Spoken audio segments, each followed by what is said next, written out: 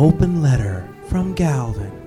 This is an open letter to people that try to hide things. Dear people that try to hide things, seriously?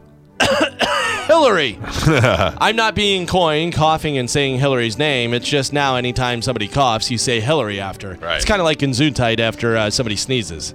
But Hillary tried to hide the fact that she has pneumonia or something worse. But luckily, nobody's really paying attention to her right now. It's not like she has millions of cameras and microphones watching her every move. And right now, Donald Trump is hiding his tax returns, even though he loves to brag how he has billions of dollars. There are a lot of less conspicuous people that try and hide things. We all have that one friend that everybody knows is gay, but he won't admit it. We all know you're gay, Brian.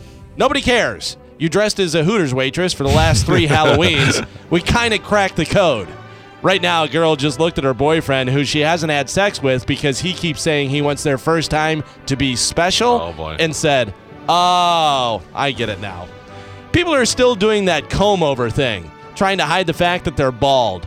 You know, no one's really looking at you and saying, "Wow, what a beautiful head of thick, luxurious hair."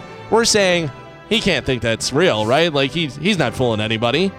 And besides Mike, ladies with wigs, you're not fooling anyone.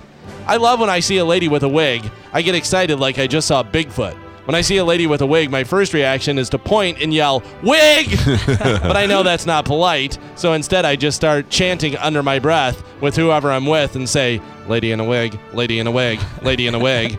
Trying to hide a fart with a cough, trying to hide poop smell with an air freshener spray, hiding the fact that you have AIDS, which is illegal, by the way, and just generally not cool. My point is, people that try and hide a lot of things, but eventually it's going to reveal itself, especially that AIDS one. That's going to be a bit messy. I'm Galvin from the Mike Calta Show, and this has been an open letter to people that try and hide things.